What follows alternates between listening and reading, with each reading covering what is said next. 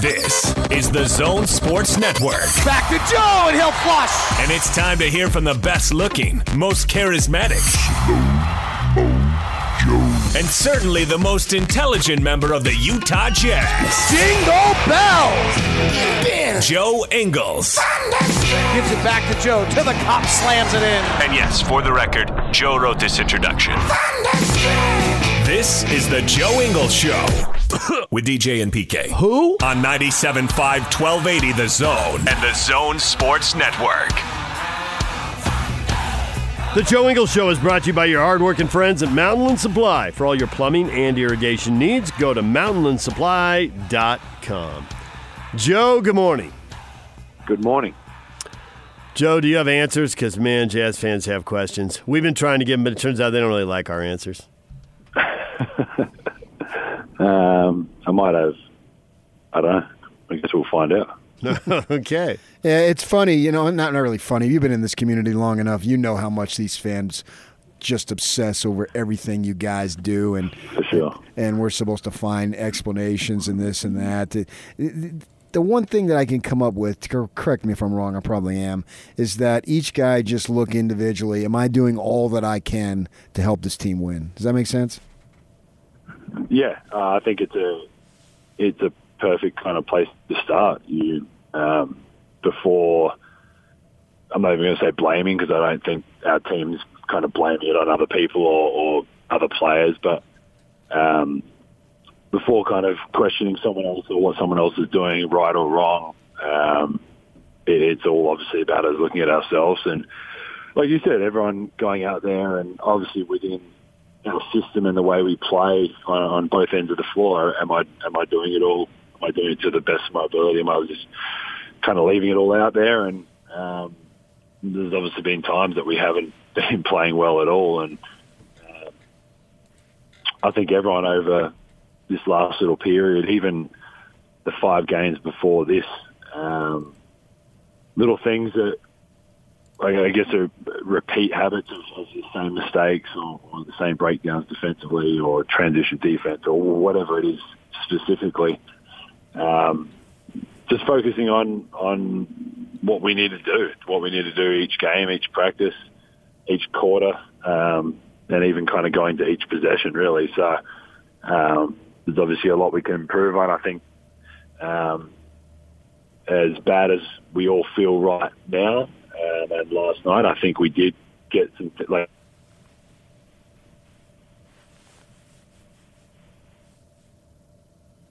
was kind of one stretch where they got out in transition and hit some shots and we weren't scoring, and it opened up the game. And obviously a good team like that, you give them the lead, they're obviously going to do a pretty good job at keeping it. So I'm curious here. I read the updates, and so you just go by the math of it all, right? They've lost 4 in a row and 9 of 13, but you played so well in between, and a lot of teams, they lose 9 of 13. There's, a win here, a win there. But there's a 5-game losing streak. There's a 4-game winning streak. And then there's a 4-game losing streak. Are the 2 losing streaks, connected in your mind? Is it the same issues? Because I know a lot of us thought problems are solved when you win 4 in a row and you beat Houston in dramatic fashion, you beat Miami. Those are good teams. So are these streaks 2 separate things, or should they be connected? I don't know. I haven't really thought about it, to be honest. But, I think regardless, they're somewhat connected, because it's not like it was a 5-game losing streak in October. It was only kind of around the corner, and obviously without All-Star break, it's even sooner than that. So it's pretty close to those, whatever it was, 13 games are all pretty tight and pretty close together if you take the All-Star break out. So, I think obviously after that 5 game, I think we kind of, like you said, we kind of had to look in the mirror, and I think we figured some things out. We obviously beat some good teams, and we're playing a little bit better. I mean, it probably wasn't perfect. I honestly can't remember every possession from back then, but it wouldn't have been perfect. I'm sure we had mistakes, but they were obviously limited, and we were playing well, and we're playing well enough to get some wins.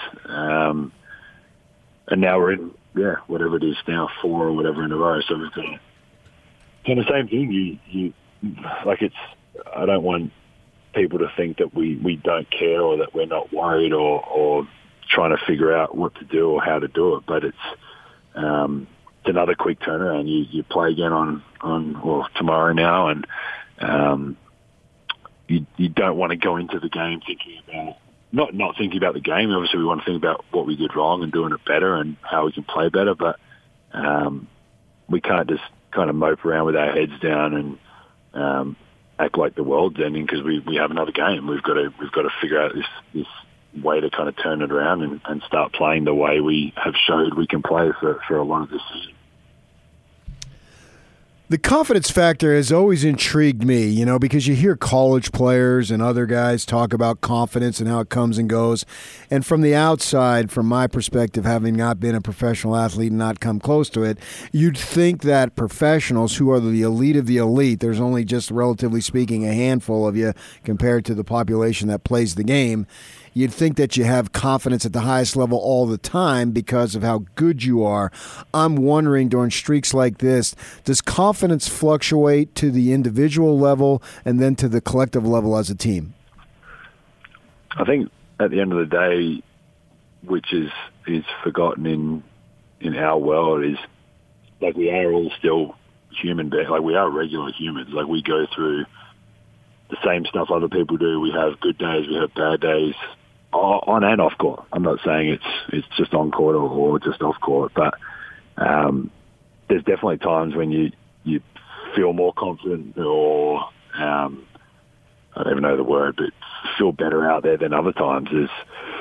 There's always there could always be there's things that could be going on. Guys could be injured, guys could have stuff at home, which is obviously kind of what I did, what I had going on last year and stuff like that. So I think at the end of the day, it does get a little bit forgotten.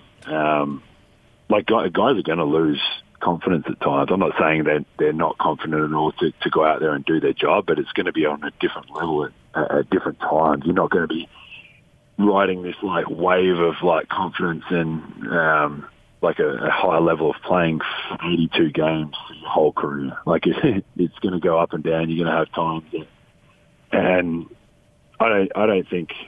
I wouldn't say guys in our team don't have confidence. I think we all know, like you said, there's a 450 players in the world that are playing in this league. You have to be somewhat confident to be able to even get a sniff in the NBA, and kind of do your job and do it at a high level. But there is kind of flows that you go through, and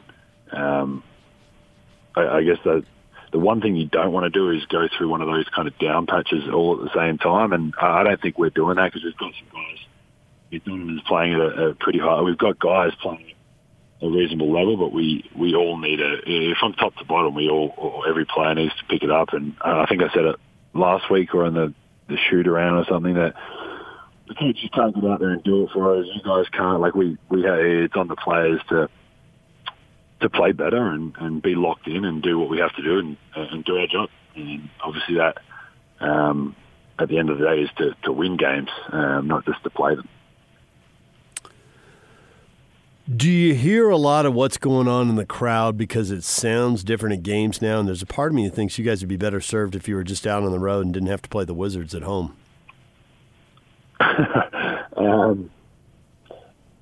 Yeah, I mean, I guess you hear bits and pieces. I don't think I obviously can't really speak for others. I think, I mean, when you have 20,000 people all watching 5 people run around on a court, you obviously, it makes an impact. You can hear cheers and boos, and sometimes, depending on the situation, you can hear like individuals yell stuff out or whatever it is if it's quiet and stuff like that. But I mean, I honestly don't hear too much. I think like I said, it's you're trying to play a game. There's a game plan, and you're trying to worry about that and who you're guarding and what you're meant to be doing, and coach like trying to listen to coach, and you've got 4 other teammates and you've got a bench. So, I don't hear too much. You can obviously, when it's loud and all that, you hear it, but kind of it is what it is. Really, it's part of the game. You've gone on record 100 times over saying you couldn't care less as far as starting and coming off the bench, and so now you came off the bench, and I know your answers, so I'm not going to ask you to repeat something you've been saying for 6 years, but what I will ask you, do you think it matters to some other guys, to some of your teammates, whether they're starting or not? No, I mean, not really. I don't like. I mean, there's guys that are gonna start. Like, let's not get it twisted. Like, Donovan's gonna start. Like, he's our guy. Rudy, Bojan, obviously the three that have kind of mixed in and out has been me, Royce, and Mark. We've all spoken to coach. We've all had spoken to each other. Like, it's at the end of the day. I mean, I think technically we've got kind of 6 starters. I think any of us could. I know for a fact that it's not like a worrisome thing. Like, I wasn't sitting at home yesterday upset and worried that I wasn't going to be starting. You try and figure out, like I said earlier in the year when I was coming off the bench at the start of the season, I want to win games. I want to win as many games as we can. I want to get the highest, win as many as we can there, and be the last team standing. And if that's, like I said, starting or coming off the bench or playing less or playing more or having the ball more or having the ball less, whatever the situation is, obviously trying to do it to the best of our abilities of when we're out there. And I mean, you never know people's conversations with their own family or friends or anything like that. But I don't think it's an issue within our group. I think guys really have that common goal of trying to win, and especially now when you're in a rough patch, it's like obviously the whole of Utah has lasered in on us and why we're not winning. And I mean, like I said before, it's not like we aren't frustrated or we aren't getting bad at certain situations or the way we're playing at times, because individually, like, obviously I want to play better. I know I haven't played well. I want to play better. I'm trying to do as much as I can out there, try and help the team. And it's frustrating when you string together a couple of bad games because like you said about the confidence, like I know I can do more. I know I can play better. And that's on me to get out there and be aggressive and try and lead the team and help us turn this around and get some wins. You're one of the guys who's been here for a while, so you know how you've defended over the last 3 or 4 years. And I think a lot of the struggles are mental, chemistry, that kind of stuff. But there are a few things that are X's and O's. And it does seem like your opponents are more dedicated than ever to getting Rudy out on the three-point line, which, you for years I think have been, hey, we're going to take this jumper or this three-point shot away from this guy. I'm going to funnel him to Rudy, and he's not going to know what to do. And that doesn't work quite as well when Rudy's not 10 or 12 feet from the hoop. He's 20 or 25 feet from the hoop. How much of X's and O's and the way the opponents are playing you changed here the last couple of months? Oh, there's no doubt that I think anyone that's watched enough basketball over the last few years has seen the game change. And I mean, when I first got here, we played with Fave and Rudy, and it was like a lot of teams were doing that, having kind of two bigs, and then we were probably the only other team off the top of my head is the Memphis with Marc Gasol and Zach Randolph that did it, kind of kept it as well. But we were probably one of the last teams that still played two bigs, and now we're on a patch, and this is only kind of 6, 7, 8 years if you think about it. Now we're in a period where, I mean, Houston, for example, like starting PJ Tucker at the 5, who, when he first got in the league, he was playing the 2 and 3. So it's definitely, I mean, the league's changing. Who knows where it kind of goes next if that Houston team stays together or doesn't. If they end up deciding they don't want to do that, then maybe it goes back to playing 1 or 2 bigs again. But yeah, I mean, it's obviously a game plan for teams when you've got two-time defensive player, whatever number and rate and percentage that he protects the rim and does all that, obviously at a very high level. And obviously, I mean, if I was coaching against us, I'd try and get him away from the rim as well, because he's intimidating down there. He makes plays, and kind of like you said, you funnel him down there, and he's been that anchor and probably saved our team in a lot of situations. He's made us all look pretty good at times. So, it's a different. I think you try and adjust. I think it was that 1 through 4. We're playing small with a big and kind of switching 1 through 4 and like mixing up what they were doing with 5s. And then a lot of teams now, like especially with the second unit, they might start their regular bigs or whatever, and then coming in with a 5 that used to be a 4 and switching 1 through 4 or 1 through 5 and trying to keep you in front of them. And you kind of live with like kind of contested 3s unless you can kind of break the pain and really make plays. So, I think it's 100% a game plan for teams to keep Rudy outside on the outside on the perimeter. And I think we talked about it, about the guards containing the ball, and the better we are at that, obviously, the better we are. We can run back in transition, which will be a good start, and then man up, contain the ball, and if we get to that point, then it still gives Rudy a chance to do what he does best. So we always hear guys say, I got to be more aggressive, and you said that, and we saw Donovan Mitchell, what that meant for him. I mean, he was playing like it was his last game, and he looked so awesome. What does it mean individually for you when you say, I've got to be more aggressive?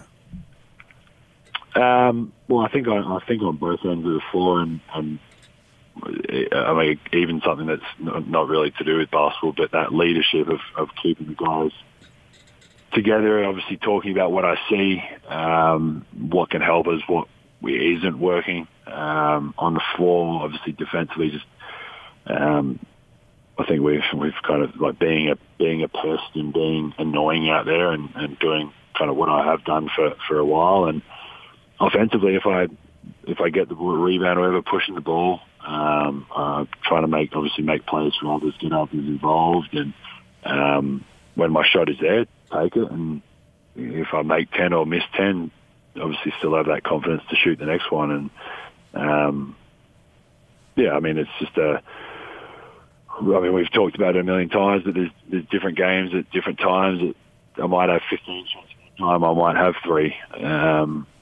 I think when it is on the lesser side, there's definitely things I can do, which I'll get to talk to Mike Vince about and Quinn today, and just try and figure out how I can and what I can do to stay aggressive. Because it's not fun when you're not aggressive, and you don't feel like you're helping the team. And I probably felt a little bit like that last night. I didn't feel like I was really helping, and you don't want to overdo it. You don't want to be the guy that then goes into the other side where you're doing too much. And it's a fine line. So, I'll figure it out. I think our team will figure it all out, and hopefully it's sooner than later. So in my simple brain, and I threw this out there earlier this morning, I've done it in a couple shows, and you'll probably tell me it's because you have a simple brain, DJ. But I think that what happens with your aggressiveness or lack thereof during a game is when you're initiating the offense, you got the ball in the hand. Like you just said, when you get the rebound, you get the ball in your hand, you got a chance to be aggressive with it. But if someone else, Mike or Donovan or whoever, but usually those two guys are initiating the offense, if you're in the corner spacing the floor, you've been such a good three-point shooter for so long, teams don't leave you. And so obviously the play is going to evolve towards an open guy if you get him in a scramble, and it's not going to be you. So that ends up kind of making you passive. Am I seeing that the right way, or am I missing something? Yeah, I think the obvious or the easiest way to be aggressive is with the ball. That's what everyone. Like if I say I need to be more aggressive, everyone thinks, Joe wants the ball more, or needs the ball more. I don't think it's necessarily that. I think, like you said, it's like me doing that and being in the corner and them not leaving me is helping the team. It's helping Rudy on the roll. It's be helping Donovan.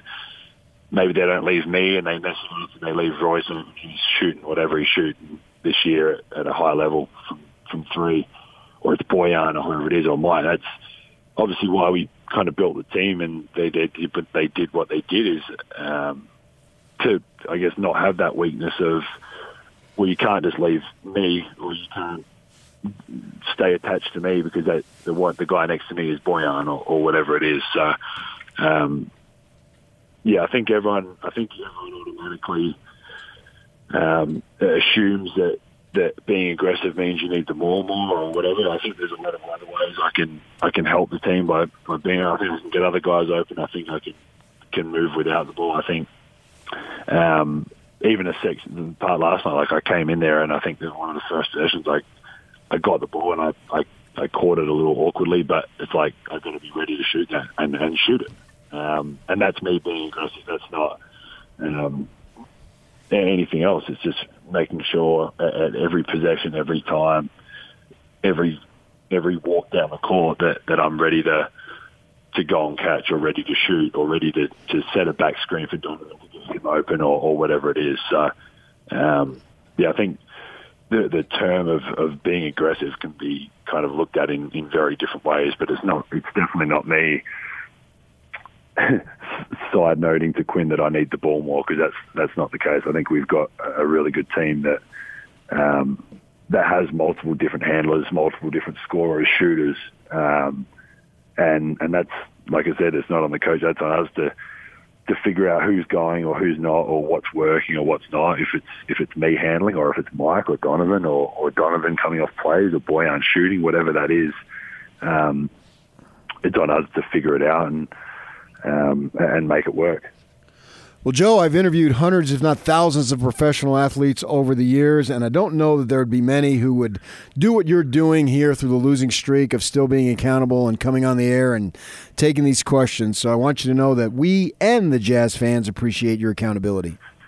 No worries. It's I think I've said before, I committed to it 5 years ago, and it's I think the funny part of it all is, like, I don't think anyone, especially in our team and all that, should be, like, if anyone thought we were going to go 82-0, like, I'm not saying we were going to do that, I'm not saying anything okay, but there is a reality of life that we were going to lose games. Obviously, you don't want to lose 4 in a row or 4 in a row, but we figure it out. We're professionals. It's our job. We'll go in today and work our butts off to turn it around and get ready. So, I'll be here every week. We appreciate it, Joe. Thank you. No worries at all. Thanks for having me. Joe Ingles joining us here every week, even when things are headed south.